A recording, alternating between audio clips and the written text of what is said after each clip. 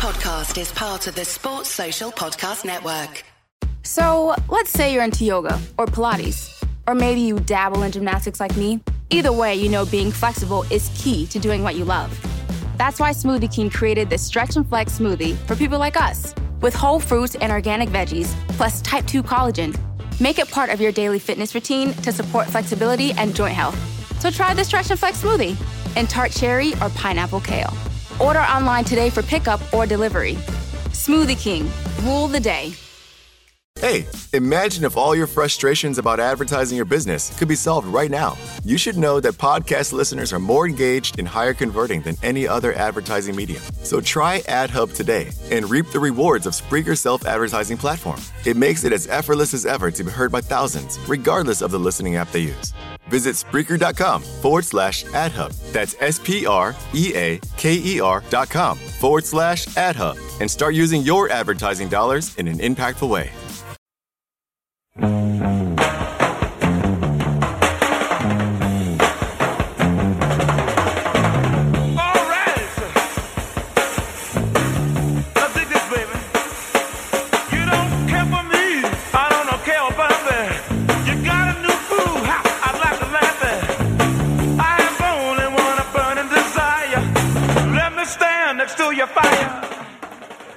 Liverpool are on fire as they head to face the might of Davy Moyes' boys. Can they open up a 14-point gap on their rivals? It's the Day Trippers.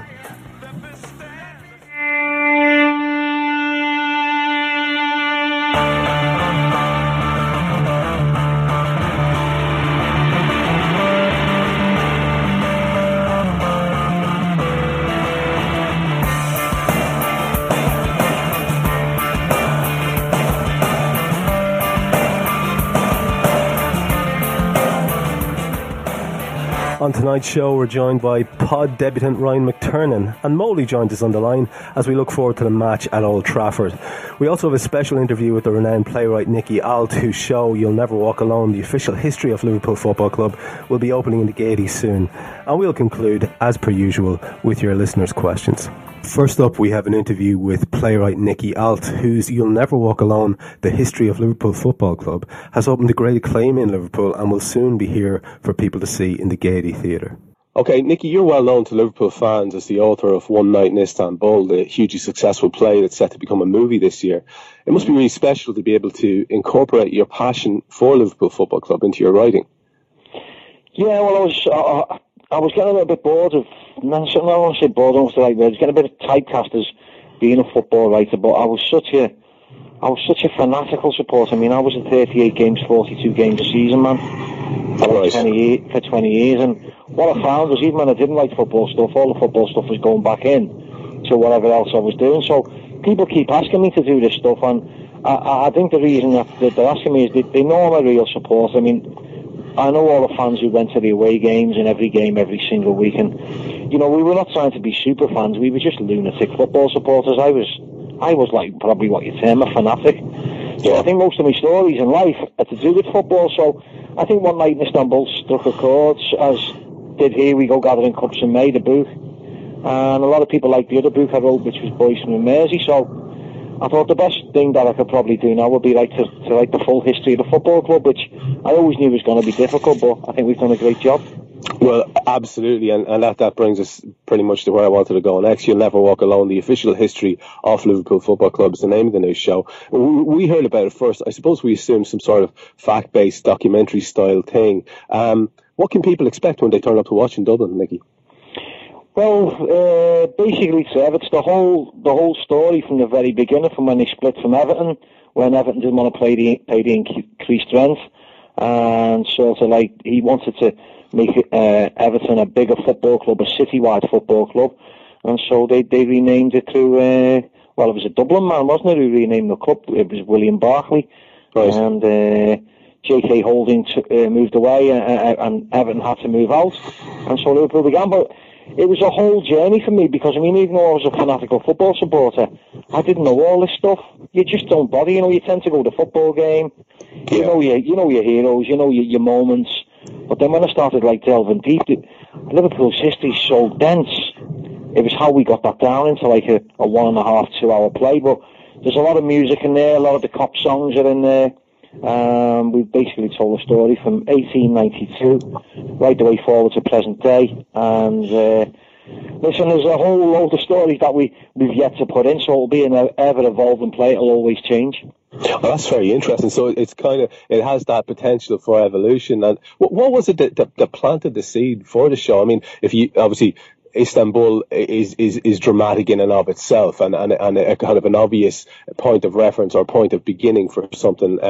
But with this, was it more of a labour of love, about a lifetime of passion for the Reds, or was there some defining moment which made you think, you know what, let's do this?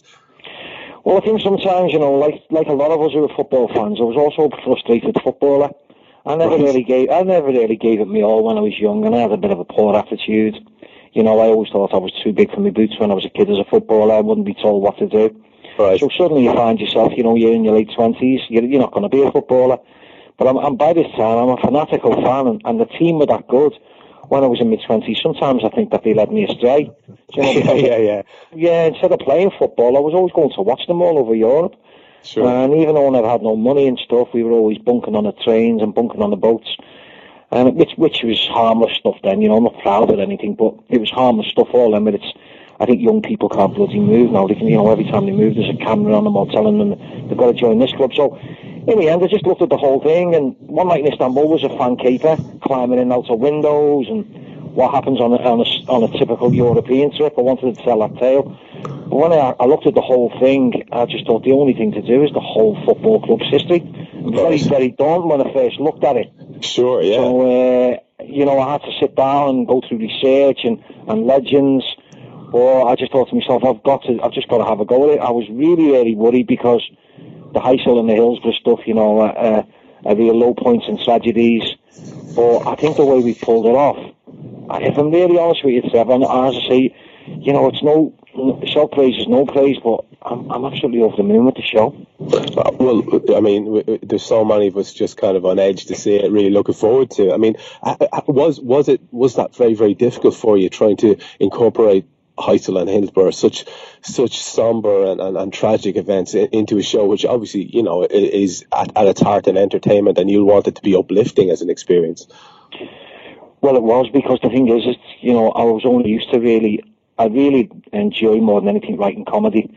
I mean, One Night in Istanbul is a typical example, and I think the first book I wrote, Boys from the Mersey, a lot of people just say to me that all I ever do is get pulled up in the street, and people always telling me it's hilarious, and will I write another one? Yeah. But, to write a book is also, it's a lot of work, but I will write another book again, but looking at the Hillsborough and the Heysel points, I thought, well, we can't leave them out, so people are just going to say you've dodged it. Yeah. But with it being a comedy, the thing is, it's to be able to go that low and tell them stories and then bring it back up again. And I think we've done it really, really well. I mean, last night in the theatre in Liverpool, there was like 1,100 people, I think, in there. You couldn't hear a pin drop on the Hillsborough scene. And by the end, I actually sort of was looking across seats, and there was a hell of a lot of people crying. So, you're proud in one way, but of course, it's very, very emotional, because a lot of people relive it in the scene that we do in there. And then by the time that's finished, we have to bring it back up again, and we've got a song and a bit of stuff that sort of makes it light-hearted and brings it out of that again. But, that was the most daunting part, Heysel and Hillsborough. But I think everybody so far said that we've done it fantastically well. So, I'm over the moon now. It's just one of those moments where you feel relieved, if you know what I'm saying. Of course, yeah, of course. What about the far end of things, where, I know if I was putting myself in your shoes, I'd be very, very tempted to make the whole thing about Kenny Dalglish, you know what I mean? How much of a difficulty was it for you to avoid maybe centralising your heroes, the ones that you particularly loved? Well, you see, we all have our own, and for me, I'd end up doing probably a half of the show about Bill Shankly. Because when I seen him as a kid, you see, I mean, I'm 50 now, so when I was a young kid and I seen him, he was like a fella who he just struck me as somebody who could lead people who you'd want to follow. He meant what he said. Yeah. His politics were very similar to ours, if not the same. His passion for football was the same as ours. So, it's funny, there's a lot of Liverpool people who are very passionate, like there's a lot of very passionate people in Dublin.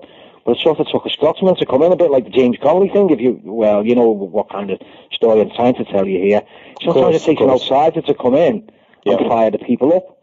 So it was Bill Shankly. So, you know, there's a lot of Kenny Dalglish in there. There's a lot of Bob Paisley in there. He's another fantastic hero. But, you know, we've looked at the play and, you know, there's only bits on Billy Little. There's only bits on Albert Stubbins. There's not a lot on Ian Callaghan, the most appearances. There's a hell of a lot of people there. Ian Rush, that we don't do a hell of a lot on. And so it will always evolve.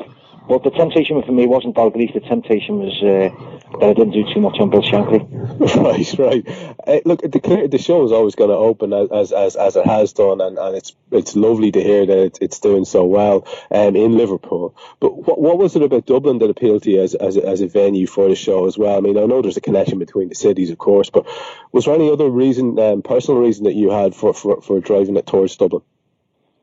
I think it's very, very similar to Liverpool. Every time I come there, it just feels the same. It feels the cities feel very, very similar. The humour's very similar. It's very cutting, you know, very sarcastic. Sure. Everybody tends to like ribbing each other. Yeah. And I think that's, you know, when I've wrote stuff in the past, like I wrote a play here called Brick Up the Mersey Tunnels in Liverpool. That was a huge hit. It sort of kept the theatre open, and it was sort of like it ran for about 5 years, and all it did, that play, was just like, it skittered and tore the hoop out of everybody in Liverpool. Well, we had like London directors come up to direct the play, and all they were saying to me was, you're going to have to tone this humour down and take it down. So it's a Liverpool, Dublin, probably Glasgow's very similar too. It's like, it's that humour where, you know, he might be your best mate, but you give him hell.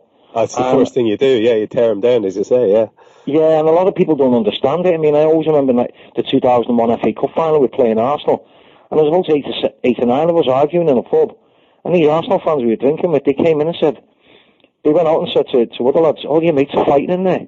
And we were all just all tearing the hoop out of each other. But you know, the Londoners, they thought we were going to fight and we were getting aggressive, but we weren't. It's just the way we are. So Dublin, I find it very much a home from home, and I know how passionate the Liverpool fans are there. I've got a lot of friends there who are big Reds. And I just thought, well, if we're going to do Ireland, we can go to Cork, we can go to the other coast in Ireland, we can go up to Belfast. But where should we start with the show? And the ideal place, the obvious place to start was Dublin. I hope people from the other parts of Ireland, like they did one night in Istanbul, you know, they'll come into Dublin and watch the show. So, you know, that was it was just finding a central point, and Dublin was the right place. I should add to that. I always wanted to play the Gaiety. Oh, really? Okay. Well, that's lovely. I think you can be fairly, fairly sure that people will make the effort to travel, because it's something that people will want to see, Nicky. But this is going to be a very busy year for you with the show. Are there any plans to tour it further afield? Yeah, right. We want to take it all over the world. So that as I say to you, the first 2 places that it's being really pushed in is Liverpool and Dublin. Probably the next place might be maybe next year. I don't know. Will probably be Belfast, over to Scandinavia. We were looking this year at maybe taking it with the football club over to America, but we think we're a little bit short. We're a bit tight on that now. But we're looking at like the football games, and I just don't think the club has got enough going on. It's great that they have a game in, like, say, New York or Chicago, but I just think it'd be fantastic, as well as the stuff that people like the Anfield Rap do and other little things like bands and stuff. I think it'd be nice to go and educate supporters and say, this is the football club, and have the show on outside of the stadium somewhere. Oh, absolutely. And again, you can imagine there'd be massive interest. I really hope you get to do that. I mean, also you've got, am I right in saying that the movie of One Night in Istanbul is due for release this year as well? Finally, yeah. So, I mean, it's been a long time coming. It should have been out a year ago. They missed the boat with the music and stuff. It should have come out August last year. It's coming out August this year now. So, yeah, we'll be busy, but like that's all in now. And, you know, again, I have to say, a little bit like the Heysel and Hillsborough stuff going into this play, I watched the film Behind Closed Doors the other day, and I've got to say to you, I was bloody relieved that it was a good film, because after, like, you know, spending that long on it, if it would have been an absolute dud, it would have cracked me up. And I'll tell you what I'd have done, even though it was a £1.5 million film, I'd have ended up, like, tearing it apart and saying, no, we've got to start again, because it's such an integral moment, that Istanbul moment. And I think, you know, without being biased, I'm a Liverpool supporter, of course, but it's one of the greatest football games that's ever taken place. So we had to make a film that done it justice. Sure. I thought Will was okay, you know, it was just okay. And I've seen other bits, but nothing's done that Istanbul Day justice. So this is what we've thrown a dice at, and hopefully I think we've made a really good film. So Listen, I'll have more stuff out. I mean, that stuff really, this play now is up and running. That film is up and running. There'll be other stuff. I mean, I'm sort of at the moment, I can't stop. I'm just like on this thing where I just want to keep going. Is there any truth to the rumour, Nicky, that you're putting together a new play featuring Colo, Luis Suarez and Brendan Rodgers? Is that right, or is that a scurrilous rumour that I heard? Well, if you go and see this play, I mean, the last 5-10 minutes of this play is all about Luis Suarez, Brendan Rodgers, Daniel Sturridge. So all the new stuff's in there now anyway, and fantastic. There's a scene that everybody seems to love at the moment, which we were a bit dubious about, because we thought, no, let's go for it. But well, look, everybody in around Liverpool knows already, but we've got Luis Suarez as Dracula, so there you go. Fantastic. Well, look, you're a match-going Red yourself. I mean, obviously, an old league win would probably drive sales of the shows tremendously. But what do you think are the realistic possibilities of that yourself, as a man who watches the matches closely? Realistic possibilities of us actually maybe nailing down a league win this year. Do you think it's a possibility?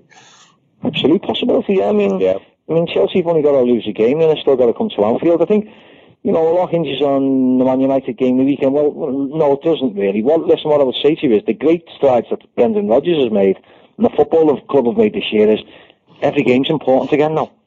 So every week comes up, and all you hear Liverpool fans saying is, "Oh, it's great! It's so important, this game." It's like, no, every single game's important now. So it's that old cliche, you got to take every game at a time. But if they win at Old Trafford, which they're more than capable of doing at the weekend, then I think it's going to give everybody a huge lift. I mean, even if they draw, I think it's still there. But it's a good season this season to get back into the Champions League. But me personally, no, I want to go out and out for the league. While it's there, go for it.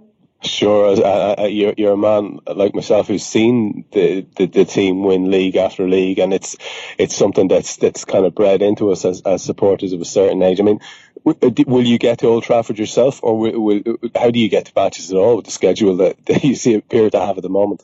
No, that's where I can let off a little bit of steam. I mean, I'll be going to Old Trafford next Saturday. Still haven't got my ticket, but I'm not worried about that. No problems. I'll be getting my ticket on the day.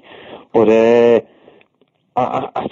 look, I don't consider a game like I used to. I mean, I used to go to 38 games a season. I can't do that no more. But, I mean, I'll go to 20. And that might be 10 away games and 10 home games. So I'll do well. This season, probably less. I'll probably end up going to, about half of that. Mind you, if you get on a European run, those are the trips of legend for me. So they're the ones I have to go on. So sure. I'll break the bank and save me money to go to I took them for granted, as I think we all did a few years ago when we were playing Barcelona and, and Milan and all that stuff. But the next time we played, oh my God, am I there? Fantastic. I'm half there in my head already. You're not the only one, mate. There's a lot of people booking flights that aren't real yet. But listen, that's fantastic. Really, really, really a pleasure to speak to you, and the very, very best of luck with all the stuff you've got coming up. We can only wish it success. Thanks, Trev. Listen, I'm really looking forward to Dublin. To anybody who's listening, all my mates in Dublin, I'll be having a good drink this time because I've been sober as a judge doing nothing in Liverpool. So when I come to Dublin, I'm having a little bevy. Good man. Well, hopefully we might get to share at least one with you at some stage. Thanks a lot, Nicky. Cheers. Thank you. Toronto. Right, let's look forward to a match that's been far too long coming for most of us. That's the annual pilgrimage down the East Lancs Road to Old Trafford, which is currently presided over by that Dion of the open letter, Mr. Giant Eyes, Moyes. I refer, of course, to Manchester United versus Liverpool on Sunday at lunchtime. Now, United are 11 points back, and despite a win at the weekend, they're clearly struggling under the Scots' tenure. Many Liverpool fans will maybe foolishly be expecting a facile victory, but all of a sudden this fixture is even more massive for the Mancs. We beat them, they suddenly struggle to get the Europa League, but a win for them, and they'll be dreaming about hauling themselves back into the top four. So, Molly, are we confident going into this game? Well, I'm never confident going into any game, if I'm completely honest. I'm just one of these guys. But I'm usually more nervous going into a game, especially against the Mancs. But this week, I'm just not that nervous going into against them, if I'm completely honest. They seem to have lost that fear factor, or as I like to call it, the Fergie factor, since Moyes took over. So, confident, no, but I'm not nervous going into it either. Okay. Ryan McTernan, what's your take on it? Are you confident going into Sunday? Yeah, I mean, there's no reason not to be. Man United aren't exactly the best team in the world at the moment, and we're riding high in a lot of confidence, and it's going to go I have kind of an idea of in 2 different games that might happen, but I'll say that for later because, predictions, whatever, but there's no reason we can't go there and just sit back and let them come at us, knock it up the other end of the pitch 1-0, go from there. Fair enough. Andy, how are you feeling going into it? Yeah, looking forward to it, big time. The game, not having a game this weekend was a killer, so really looking forward to this one. Normally, as Molly says, I'd be absolutely shitting myself when we're playing the Manx, and probably come Sunday morning I will be as well, but I'm really looking forward to this one more so than ever, because I'm just relishing the idea that we could actually tonk them. We could actually tonk them, play them out the fucking park. So there's that little bit extra belief. So I'm looking forward to it in the sense that I think Liverpool have the best chance they'll ever have going to Old Trafford and taking 3 points handy, but that's not saying they will. Okay. Dave Thomas, what are you thinking? You're usually an upbeat kind of a man. What are you thinking? I mean, yeah, I'm a little like Andy. I'm looking forward to it. My feeling on this is that, they won't beat us. The only way we lose is if we beat ourselves. We're better than them every area of the pitch. And I can't remember the last time we went to Old Trafford and we were better than them pretty much throughout the side. We've won 4 on a bounce.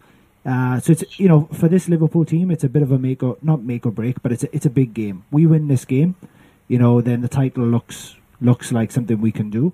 If we lose this game, it's not a disaster, and if we draw it, we're probably nailed on for top 4. So we go there with a lot of confidence, not a lot of pressure, and we should beat them. The only way we don't beat them is if we don't turn up or if we beat ourselves.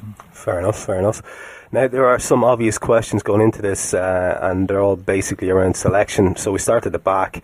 Mamadou Sakho apparently had an impressive run out with the 21. So should he be considered for selection given his aerial prowess and the fondness that Mr. Moyes has to get his Manx crossing the ball? Phil, I'll come to you on this, and you can start by telling me whether you're confident as well. On the confidence side, no, I'm not. I've seen this game from a long way out as one that we're going to lose. It's just a feeling I have. I think that as good as we have been, and as good as I think this for them is their World Cup final. I think their whole season rides on this match. They have nothing left to play for. I don't even think. I think Moyes puts out his strongest team. Moyes is such a small time fucker that he doesn't understand that a Champions League game is a much bigger game to win, and they need to win that more than they need to win the actual league match. But the fella has, I don't rate him as a manager. Never did rate him as a manager. I think he's an average manager who's managed to fluke a big job. And this will be his World Cup final. If he beats Liverpool, he'll think a season is a success in his own head. Whether he'll say it out publicly, that's exactly what he'll think, right? So for me, they will put their whole season into this one game, and we might come up short. That was my genuine thinking on it, but I don't think it affects our season as such. Because you go to United, the form book goes out the window. There was many times we went under Houllier and we managed to turn the Manx over 1-0, even though that they were the stronger team and they went on to achieve things, and we went on to finish maybe 3rd or 4th in the league in its place. Coming back to the question on Sakho, do I think he should start? No. Any other time of the season I would have said yes. However, I do think that we're going to need him more on the run-in. I'd like to see 60 minutes himself come on at that point to prevent any type of barrage. I'm hoping that we win the game. Don't get me wrong, I don't want us to go out and lose the game, but I'm hoping that we win the game. And from that, I just think that if it's 0-0 or we're 1-0 up or whatever it is at 60 minutes, you bring Sakho on, because the only thing Moyes is going to do is try to flood the flanks and whip in 946 million crosses in the last 20 minutes, right? And he's just he's such Sakho will be brilliant in that instance, but to put him in from minute 1, having had no games in such a long time, and expect the performance out of him is asking just a bit too much out of the player, and it's heaping pressure on him when we don't need to heap pressure on the actual player himself. I would put Kolo Touré in for Martin Skrtel, purely because I think Touré is more dominant in the air than Skrtel actually is, and I think he would be served better in this game than Skrtel potentially would be. And I just prefer the Touré-Aguerd partnership over the Skrtel-Aguerd partnership at this moment in time. There's 2 leaders effectively in the back, and I think Aguerd, and as I said before, I think Aguerd and Skrtel could get out-muscled in this game. Okay. Andy Young, how are you feeling about Sakho coming back in, and what do you think the resultant shape of the team will be there at the back? Yeah, it's a risky one, just throwing Sacco back in just like that. But I would have the temptation would be there to bring in Sacco or Toure for Agar. Actually, I much prefer Agar as a player, but he's just not played enough football this year. And I think the mistakes that Skrtel has had, he's had a far better season than them mistakes. He's played well for us, and in big games, like against Arsenal, he scored against Chelsea early as well. So I think Skrtel will be up for this game. Agar's just a little bit mixed, and he's losing his concentration, and I just don't fancy Agar at the moment, although I prefer him long term. He's my favourite out of a lot of them. So I'd be tempted to put one of them in, and given Toure, like he's capable of fucking at, and I'd probably go with Sacco. No problem. Like, I think Sacco would love it. Right, okay. Ryan, what would be your shout on it? Yeah, just to come back on what Phil said about Toure dominant in the air, I actually did a piece that's not up yet, but on Kolo Toure, and his aerial duel win percentage is like abysmally shit compared to the other three. And that's blowing you out. No. I actually counter-argued it. I said maybe he's coming up like against Benteke. He's up against bigger dudes because Rodgers knows Skrtel isn't exactly Mr. Macho in some ways, even though he might look the part. But I even though I'd like Sacco to come in, I think I'd bring him on half an hour to go. I might think back to the first game at Anfield against United. Skrtel and Agar ripped Rooney and Van Persie or ever played that day a new one. Like, they weren't getting beat. So I was thinking maybe they'd have a good game again. But I think even though I don't like Skrtel myself, I'd keep him in with Agar and then maybe bring Sacco back in or Toure at the end. Yeah. I don't give a shit about stats, to be honest with you. When I see Toure playing in the back four, when we're going up against physical attackers, I'm just a lot more confident. I'd be the same. And I think it's been interesting that in recent games when Rodgers has felt like the teams are going to try push against us and throw the kitchen sink, he's taken Agar out and put Toure back on to give that leadership and to give us a bit more of a physical presence in the box, because the lads get beaten on crosses. And we'll be talking more, I know we'll be talking more, but it leads into what fullbacks do you play? United's game plan is going to be to get wide and put crosses in.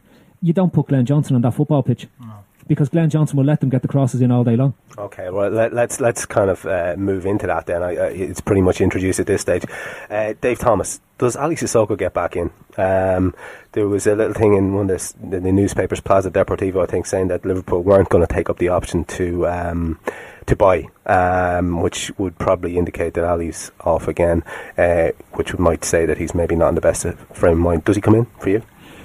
No, and I know that's going to upset Phil, but personally I think you start with the same back four we had against Southampton. Okay. It's a clean sheet. It's a big game, so everyone's focus and attention levels are going to be a little higher. The other thing I'd point out about Moyes' crossing strategy is it's a largely unsuccessful strategy. Do you know what I mean? I mean, it's not like he hasn't got Benteke up front. He hasn't got Lukaku up front. He's got Van Persie and Rooney, and they're good headers of the ball. I'm not saying that, but that's not the game they want to play. The way we win this game is we win it going forward, not going back, right? So the entire team is going to be picked based on who does Brendan think is going to score the most goals, and that's why Johnson plays. I'm not saying it's the best defensive choice, and I can absolutely see the validity of saying, well, if you want to stop crosses, Sissoko plays, and if you want to head away crosses, Sacco plays, and if you want to head more crosses away, Toure plays. But he is going to go, we've just won 3-0, we've won 4 on a bounce.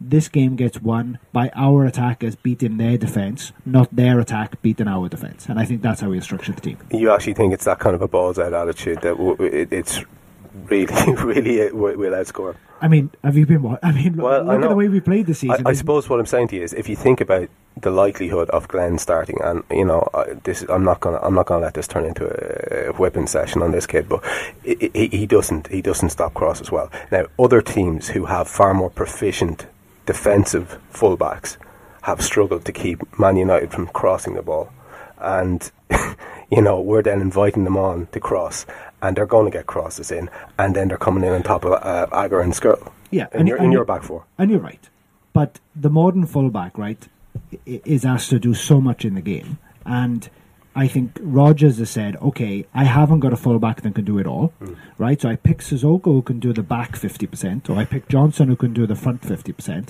Which one is going to win me the game? And I think, again, we can disagree about it, but he will pick Johnson because Johnson will give him that front 50%. Yeah. Molly, would you agree with that? Can you see Johnson starting?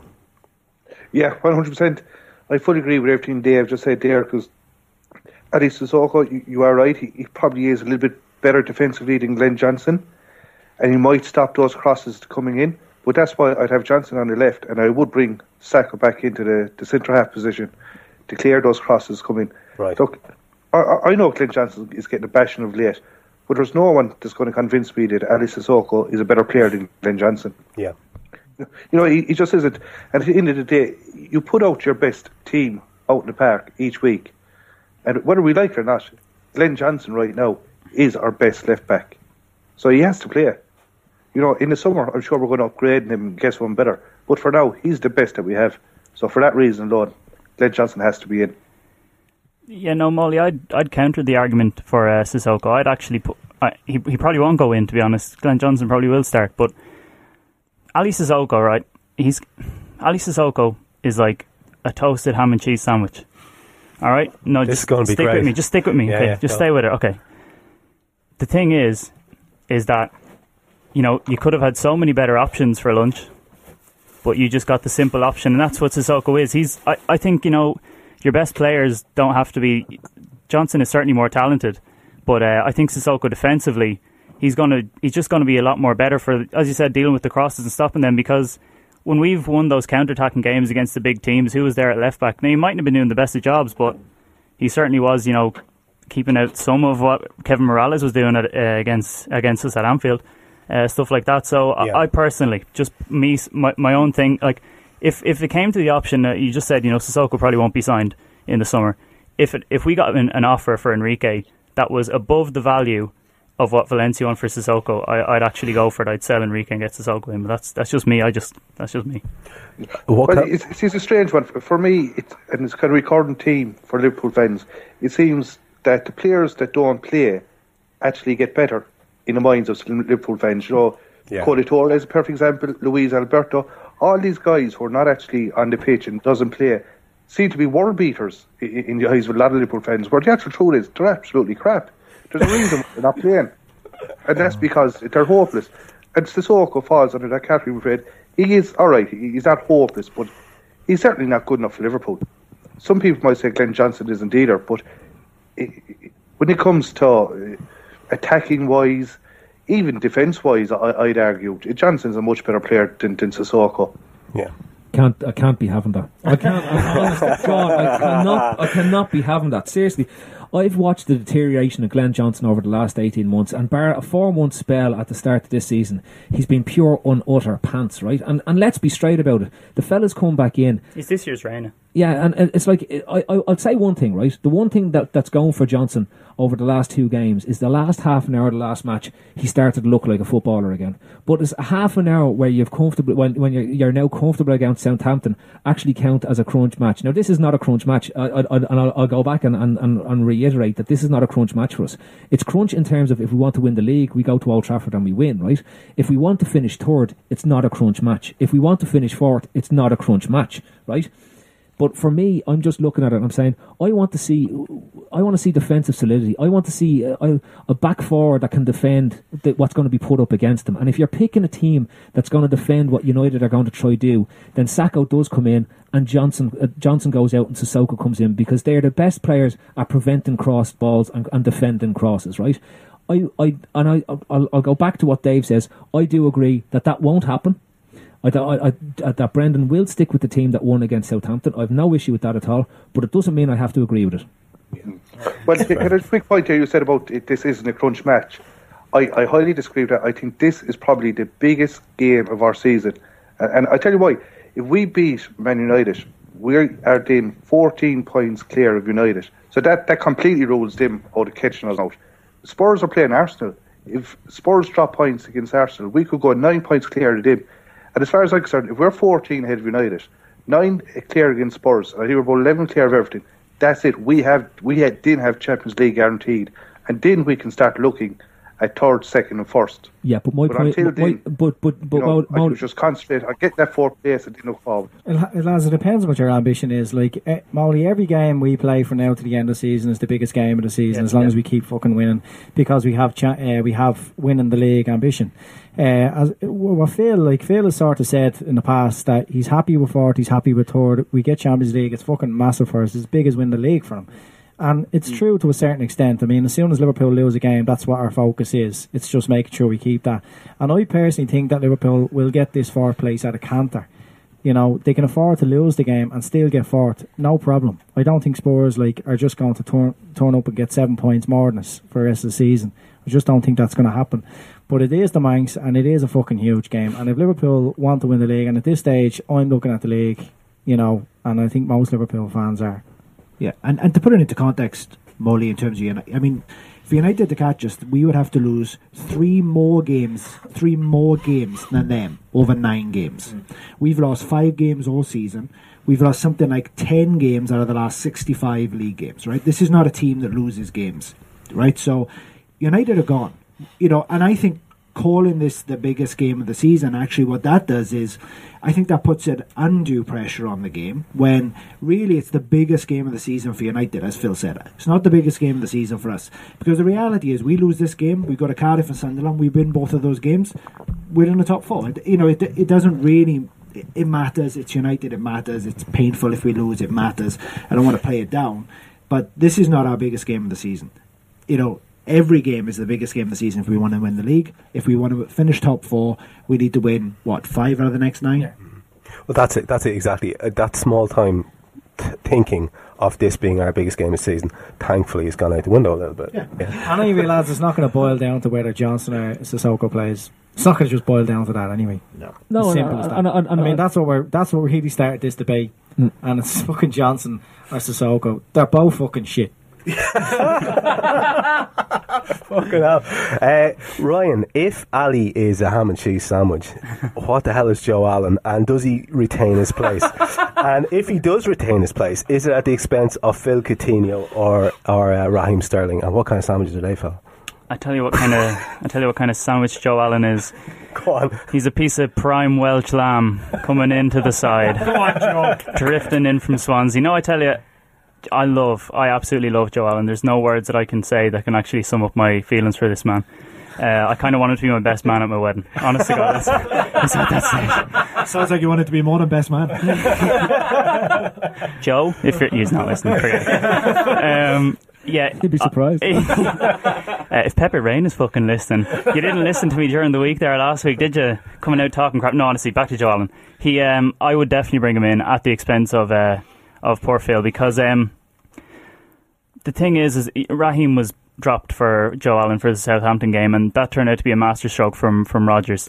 The only reason Coutinho might stay in is because the argument might be that the front three mightn't have the kind of penetrative passes that Coutinho has in his locker, but Joe Allen is starting to get that into his game. I think Allen is kind of a hybrid of, he has a bit of Henderson's game, he has a bit of Coutinho's game, and he has a bit of, say, Lucas's game, not at the same level, but he has enough of everything that he can come in, especially for the away games, and do a job for us. That's probably why we went for Konoplyanka. So in these kind of games, if Sterling was dropping out, you'd still have a winger who's actually quite creative, because Sterling is more of a goal scorer. I think in the end he'd be a goal scorer and wide forward, but Allen, for me, he'd definitely be coming in at the expense of Coutinho, but I'd say I wouldn't be surprised if it was Sterling that dropped out again, but hopefully not.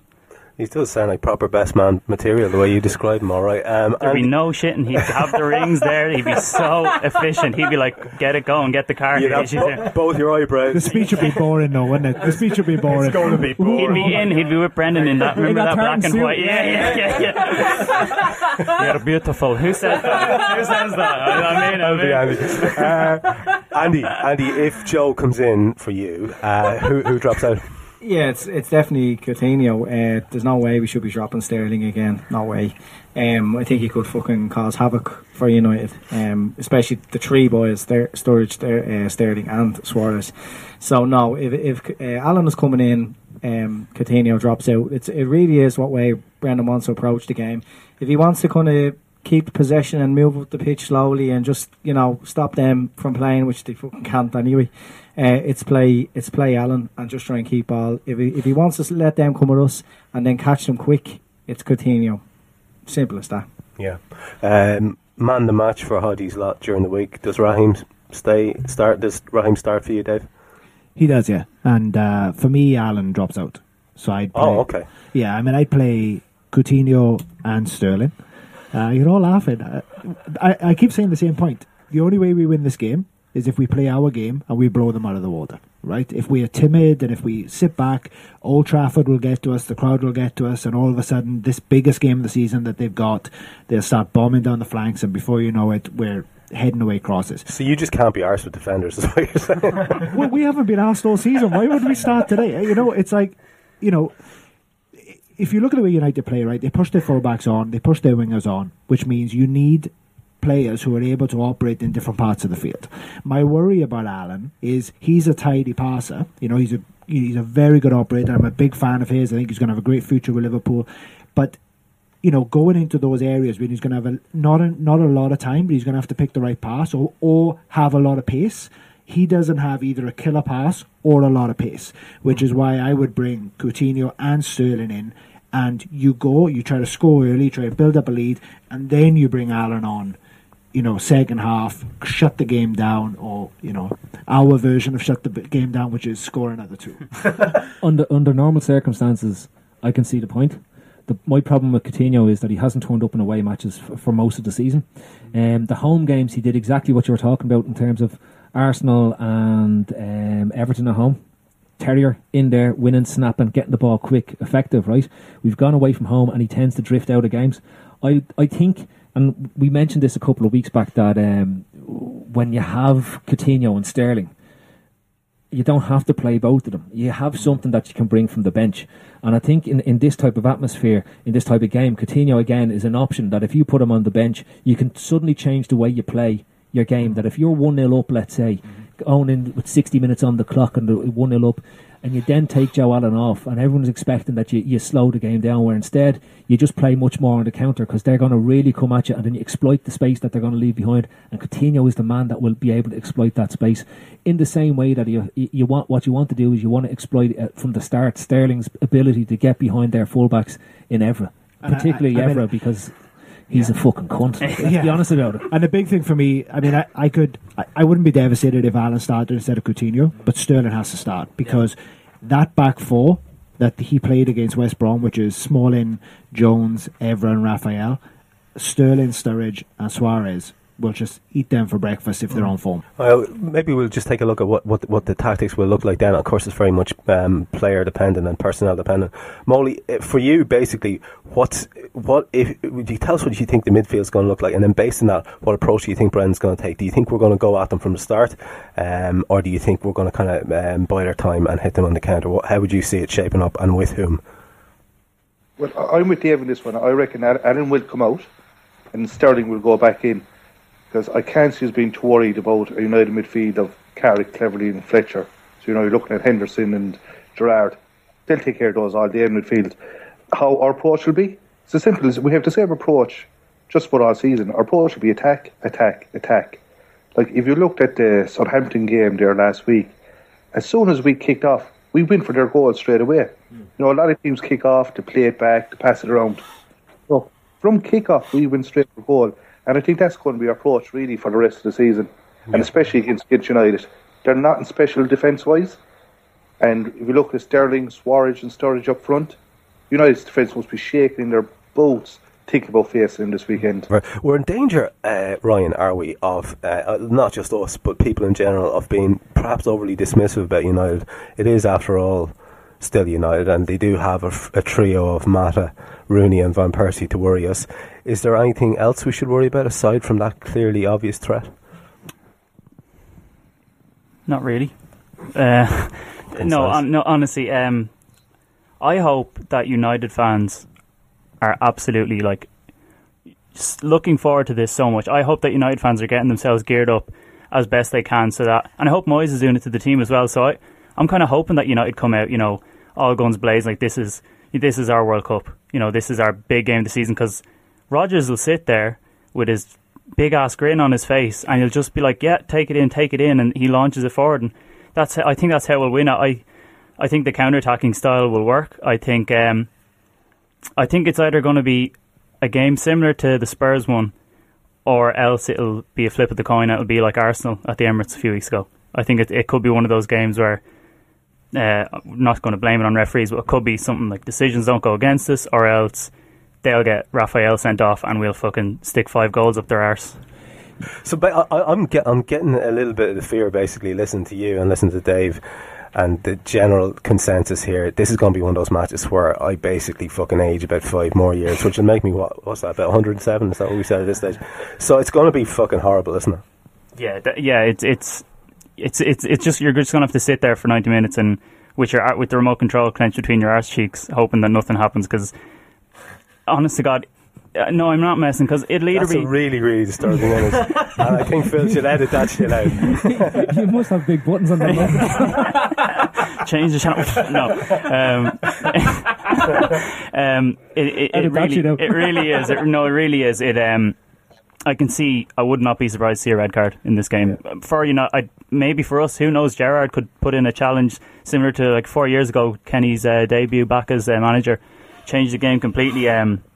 There's no reason. I don't think we've anything to fear, in truth, because none of their players really seem that up for it anymore. I can't imagine how Moyes would motivate a team. He couldn't motivate Everton at away games. I know this is at home, whatever, but I honestly do. I'm feeling confident about it, but at the same time, there's like 50-50 chance it's just going to be another like 2-1 loss or something. Andy, do you think it's going to be as bananas as the lads are suggesting here? Look, it's, football. It can go the complete opposite way, and any of us are talking here. Like the fear factor is there that United are going to treat this as their final and come at us and raise their game and yada yada. I was thinking about that, but they haven't raised their game at all. They've had big games, fucking lots of big games. Played City, they haven't really raised their game at all against anyone. So there's no reason to be sitting here thinking, oh bollocks, like United. They're still United. They're still... Okay, it's possible. I'm not fucking ruling out. They could beat us. They could be as handy. But it's football. It can go either way. Like, we're only sort of talking about how we feel it will go. And personally, I think if Liverpool get their tactics right, and play the 4-3-3 again, we're going to beat them quite convincingly. Yeah. I think we've probably done quite a lot on the lineup at this stage, unless anyone wants to talk about anything else personnel-wise. Is that fair enough?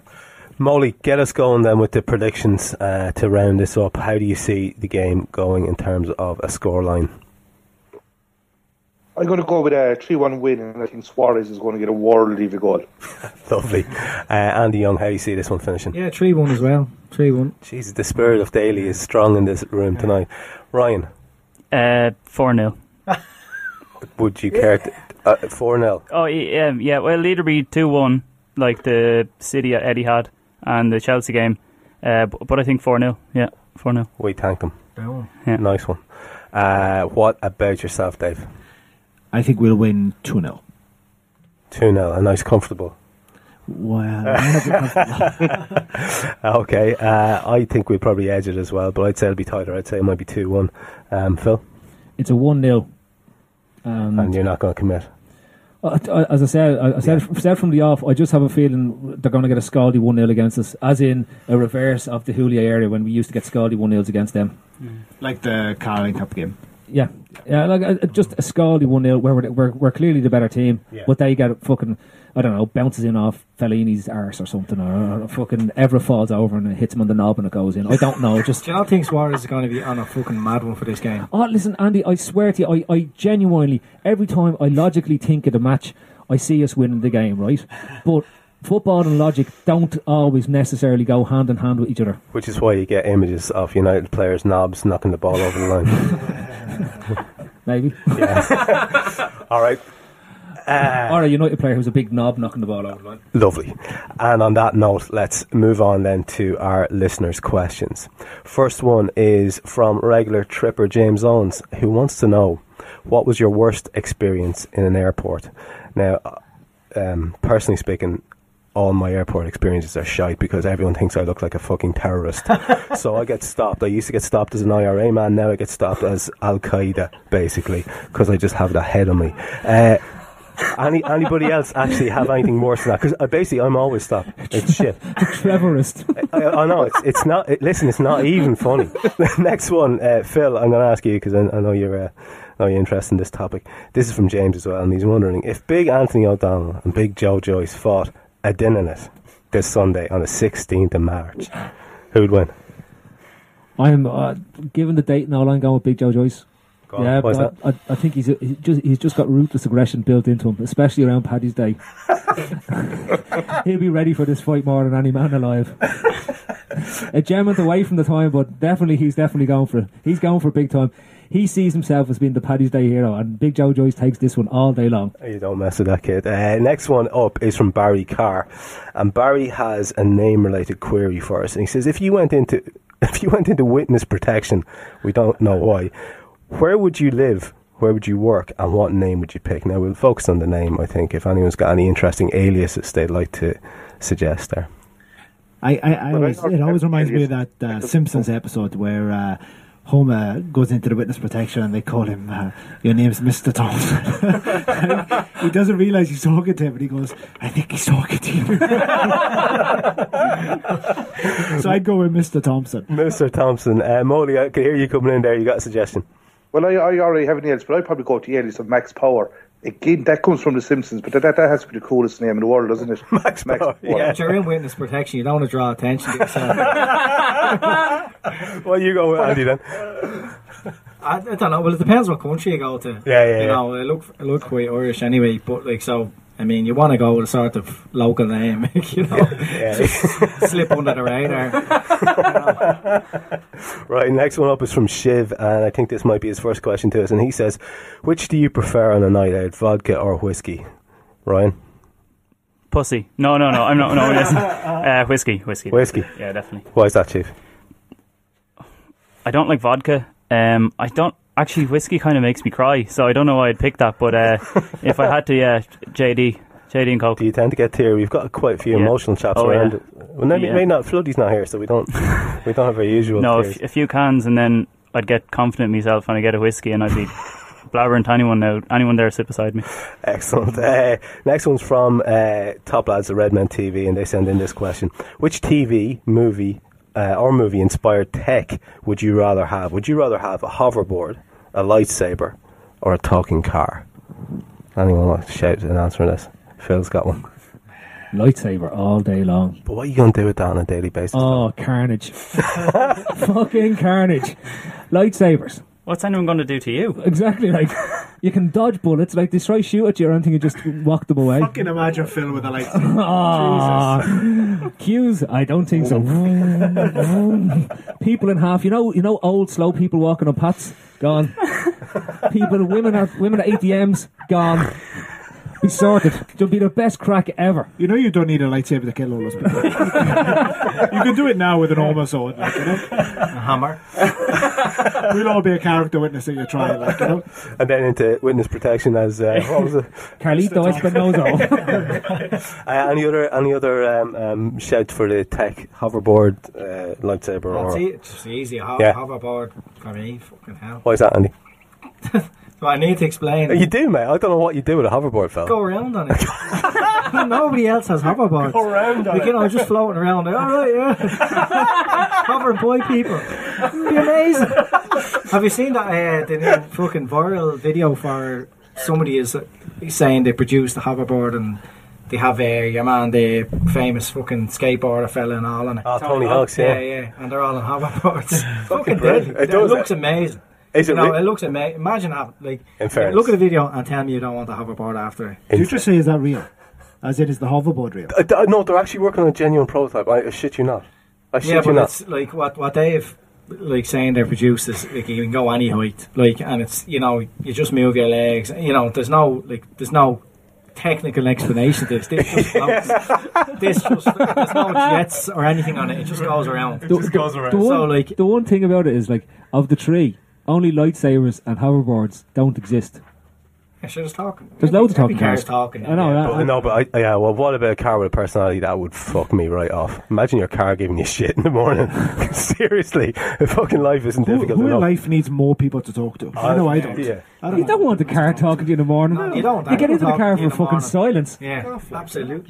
Not really, because we want people to put the fucking podcast on when they're going to. No, but you don't want to be talking. Look, you don't talk to the podcast unless you're completely. No, but it's talking to you. It's like a talking car. Well, hang on a second. You don't sit there like, oh, shut up, Ryan. Now, what the hell are you talking about at this stage? You say shut up, Phil. I tell myself to shut up on it. I'm only new. Jesus, I'm not sure. We're gonna throw this one in here. This is from Moments of Wanda, and he asks. This is fucking horrible. This is a lead horrible. on from last week. Truly horrible. Would you rather a blowjob off Charlie Adam or a hand job off Jeremy Beadle? Well, that's easy. Why is it easy? Well, why would you want fucking Charlie Adams' fucking dirty mouth around your knob? You know what? When you put it like that. Like Jeremy, I presume this is the obvious answer. He's a little hand, so it makes your flute look huge. I really hadn't considered the aesthetics, Andy, but it's a very good fucking point. I'm impressed how quickly you got there. Jesus Christ, that's fucking magnificent.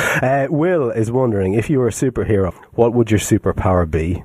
Well, I always thought it'd be great. Again, this is The Simpsons. I watch way too much Simpsons. To be able to stop time. Bart and Milhouse came out across a stopwatch once. They was able to stop time, and they were able to move around when everyone else was frozen. And they broke the clock, and they were there for like 20 years or whatever, aging while all the people were frozen in time. So I think that'd be pretty cool. Like, just, you're in a meeting and everyone's pissing you off. You just stop time, go get a cup of coffee, come in like 4 hours later after you've had a nap, and just everyone thinks you've been there the whole time. I think that'd be pretty. And would you just want to stop it, or would you like to be able to rewind and fast forward as well? Oh no, jeez, my life's not that good that I want to rewind it. There's a film called Remote Control, which is on that premise. It was quite touching. It's called Remote Control. Yeah, it wasn't as much fun as you think it's going to be. Yeah, it wasn't called Remote Control. Who got Remote Control? Remote Control. It's like there was that movie Top Gun. You think it's called Planes? Fighting planes. We call it film phone booth or something. Contributor, and Harry bus says, who wouldn't slow down. for fuck's sake.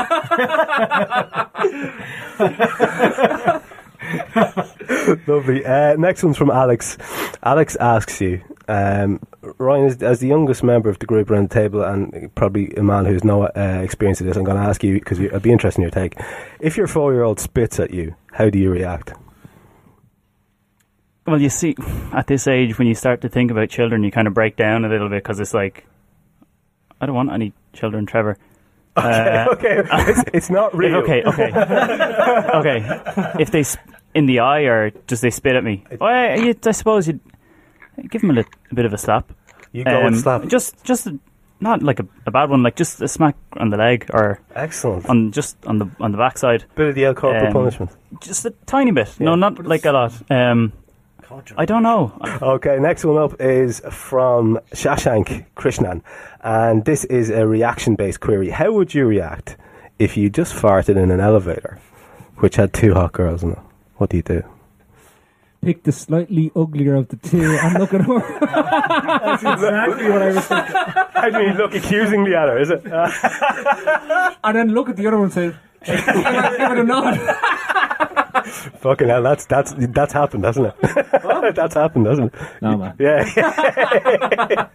Okay, I don't think we're going to beat that for a technique. Neb wants to know, and again, this is our bizarre run of human versus animal questions that we have in this programme. He says, a recent story saw an otter fight off a crocodile. What do you think is the deadliest animal that you could fight off, Molly? I think I'd fight off a wolf. I'd fancy my chances against a wolf. Fucking hell, lad, that's a big shout. All you have to do is stand your ground. And if the worst comes to the worst, it's just a finger up the bum and you're over That's going to take some precision movement there, Molly, when you're getting bitten in the face, lad. But okay, we'll go with that.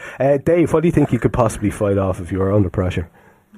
Well, I remember a few weeks ago Phil was making a very compelling case for monkeys with knives. So I'd say a monkey with a knife. I think I could take a monkey with a knife. Not a hope. Not a hope. Those monkeys with knives could take down bears. You're no bear, Dave. You're no bear. Yeah, personally, I wouldn't even be confident of taking down a mole, given some of the answers we've had this evening. So, next one is from Paul, and Paul wants to ask you a very intimate question. So, feel free to awkwardly avoid eye contact if you wish. What age did you lose your virginity at? Tell Uncle Trev. I lost mine my 16th birthday. Hey, can always rely on you, fella. 16th birthday. My 16th birthday, she promised me a big surprise. I was suspecting the Liverpool away jersey, but oh, fucking brilliant. Was she wearing a Liverpool away jersey? Seconds, they'll always be special to me.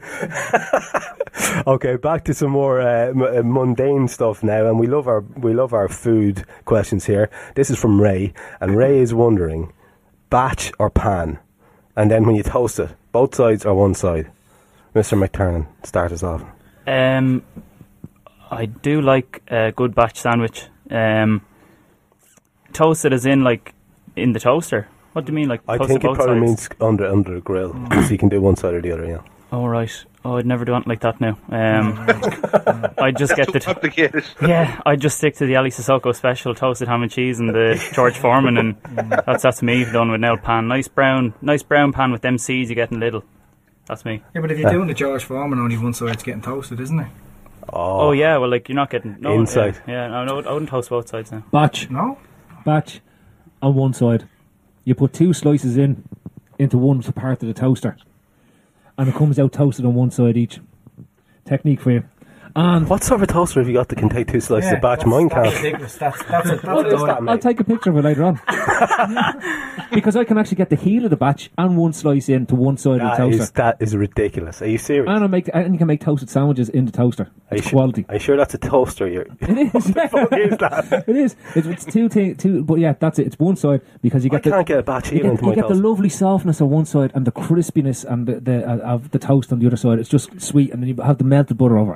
You should try this out. That has putting a knife and fork into the toaster, trying to get your bread out written all over. I was just going to say that. I can't even get one heel into my. I will when I batch at the weekend. I'll take a picture of the heel and the one slice in and post it on the account. Please do. I'd be very particular now about that. Would you? This one side toasting business. Fuck that. Yeah? Yeah, weirdos. Like, I've got sandwiches served to me with one side toasted and just, like, this complete disgust. It's like if you don't put the butter into every corner on the bread and all. But sure, when the inside of the sandwich is all soft and warm and beautiful and gorgeous. Yeah, but it's soggy and stuff. Like, soggy, okay. Yeah. Would you? Okay. Okay. Very specific. I like that. Next one is from John Ritchie. Good man John, host of the AI podcast. He's asking you an underwear-based question.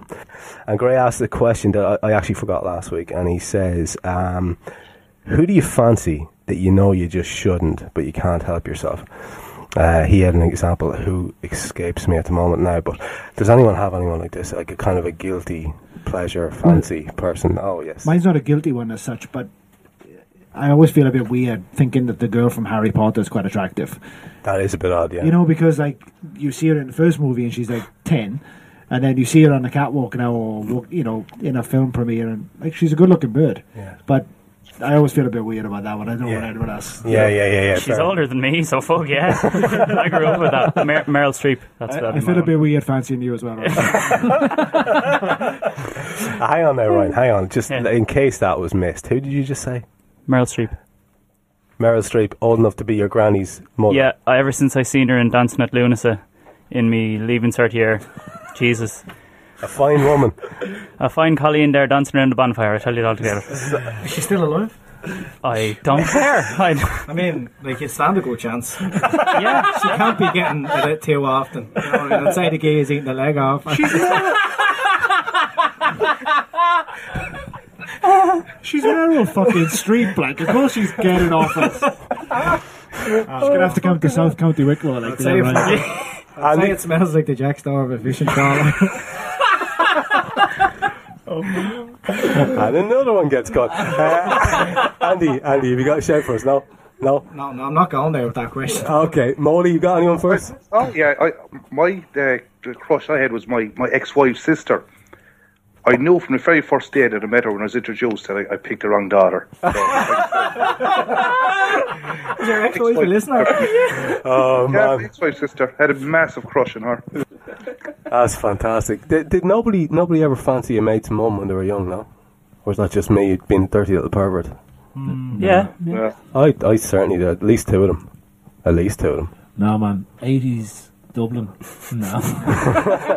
Fucking try 80s Gavin, man. It wasn't much better, but needs must. Okay, we're going to finish out with a question which has been suggested by Molly himself.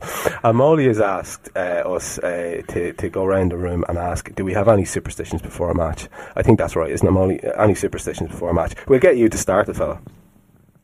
Well, my superstition, I just want to see has anyone got a weirder superstition than me before a match? Oh, okay, right. Well, I'll come back to you then at the end. Andy, any pre-match superstitions? Only after seeing that question there, and I'm not superstitious at all. Like, I think people that have superstitions are a bit fucking weird. But I do find myself hovering over the draw, like looking at which kind of jersey you're going to wear for the match.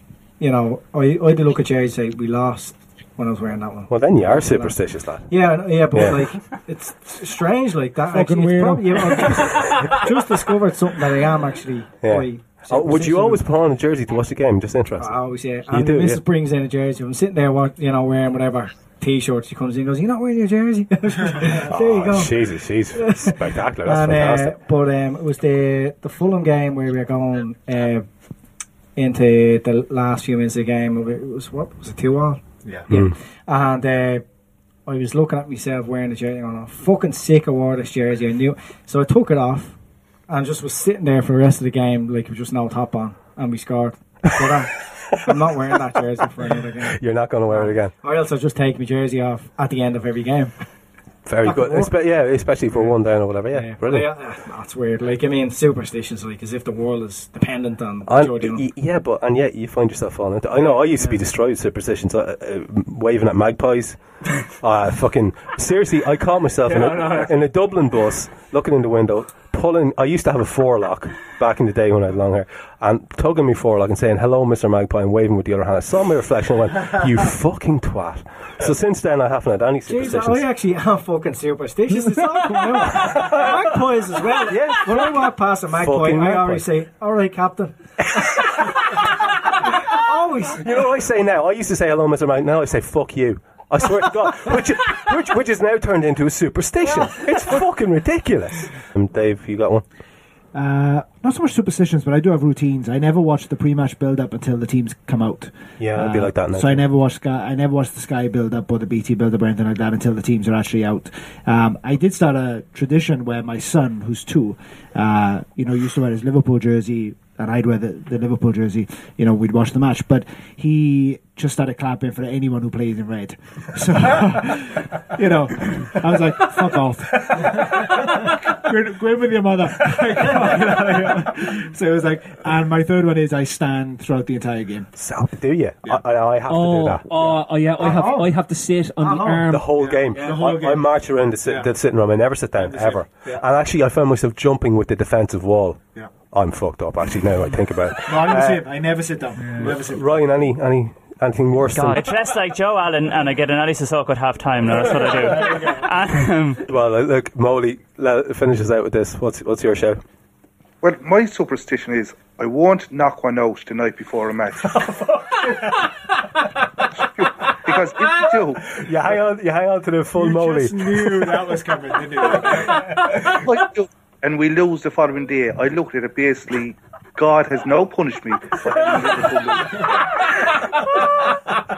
like the guys Irish Catholic guilt that kicks in, you see. So I now refuse. And it's worked this season. It's worked wonders. I'm frustrated. Right, fucking Molly. So when like Liverpool win and you pull your Mickey off and fuck it at the wall, there's Suji everywhere, isn't it? He's like your man Joe Joyce. I had to stay away from my woman's heart for 4 weeks now to fight you. That's what he's like. Oh my God, that's disgusting. That's fantastic, Molly. Like that. Okay, finally then some admin. The HJC Cup Ireland is on March 22nd, which is very close now, in Astro Park in Dublin's premier five-side venue. The most important thing, as we were saying before, will be the auction for HJC on the night, so bring your wallets. Big thanks as always to Johnny Rep for our class intro music. You can follow us, our news and our views at Liverpool Ways, so get following that, and also follow Molly's www.beyondthecop.com. My own writing can be found on liverpooloffside.sbnation.com, which you should be checking out daily because there are a hell of a lot of decent writers on that website at the moment. Subscribe to All Things Trippery either on Podbean, iTunes, or via any podcatcher such as Beyond Pod on Android. And finally, your day trippers tonight were Nicky Auld, Ryan McTurnan, Molly, Dave Thomas, Andy Young, Phil Casey, and myself, Trev Downey. Let's beat the Manx! For the worst is after the game, you're going to be like, oh, I know what he's doing now. Oh my God. Finally, a bed that senses snoring and automatically responds. Meet the Ergo Smart Base from Tempur-Pedic, our first system that detects snoring, then automatically adjusts by raising the bed.